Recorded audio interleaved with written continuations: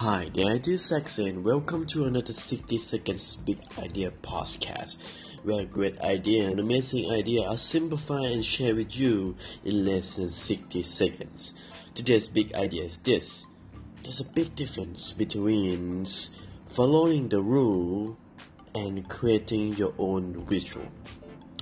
So there was this idea that a man is simply obsessed or simply is too unflexible when he's simply doing everything that he does every single day at the same time.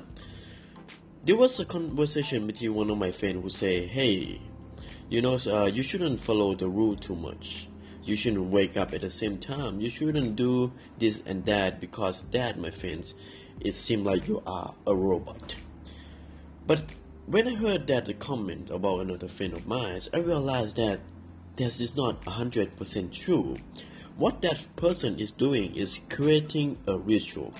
A ritual is simply an action or a routine that you know will guide you or help you achieve the goal that you are moving toward.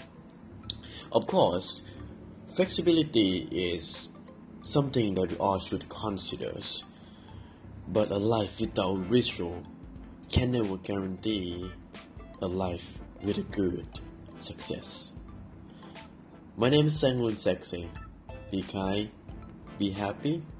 So, what is your ritual nowadays? Be you.